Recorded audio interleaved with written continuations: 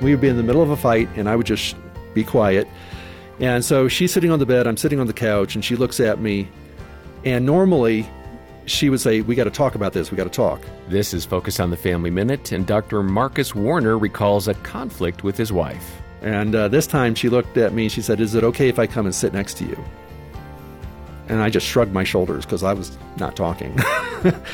And she sat next to me, and then she looked at me and she said, is it okay if I hold your hand? And I looked at her and said, you're really not good at this fighting this stuff, are you? And I said, okay, you can hold my hand. And as soon as she did, it was like I could just feel this whoosh inside of, okay, all of a sudden this on-off switch popped back on. My relational circuits came back on, and all of a sudden I realized I like this person. I want to have a kind conversation with this person. And we could talk about our problem now relationally. Hear more from Dr. Warner at FamilyMinute.org.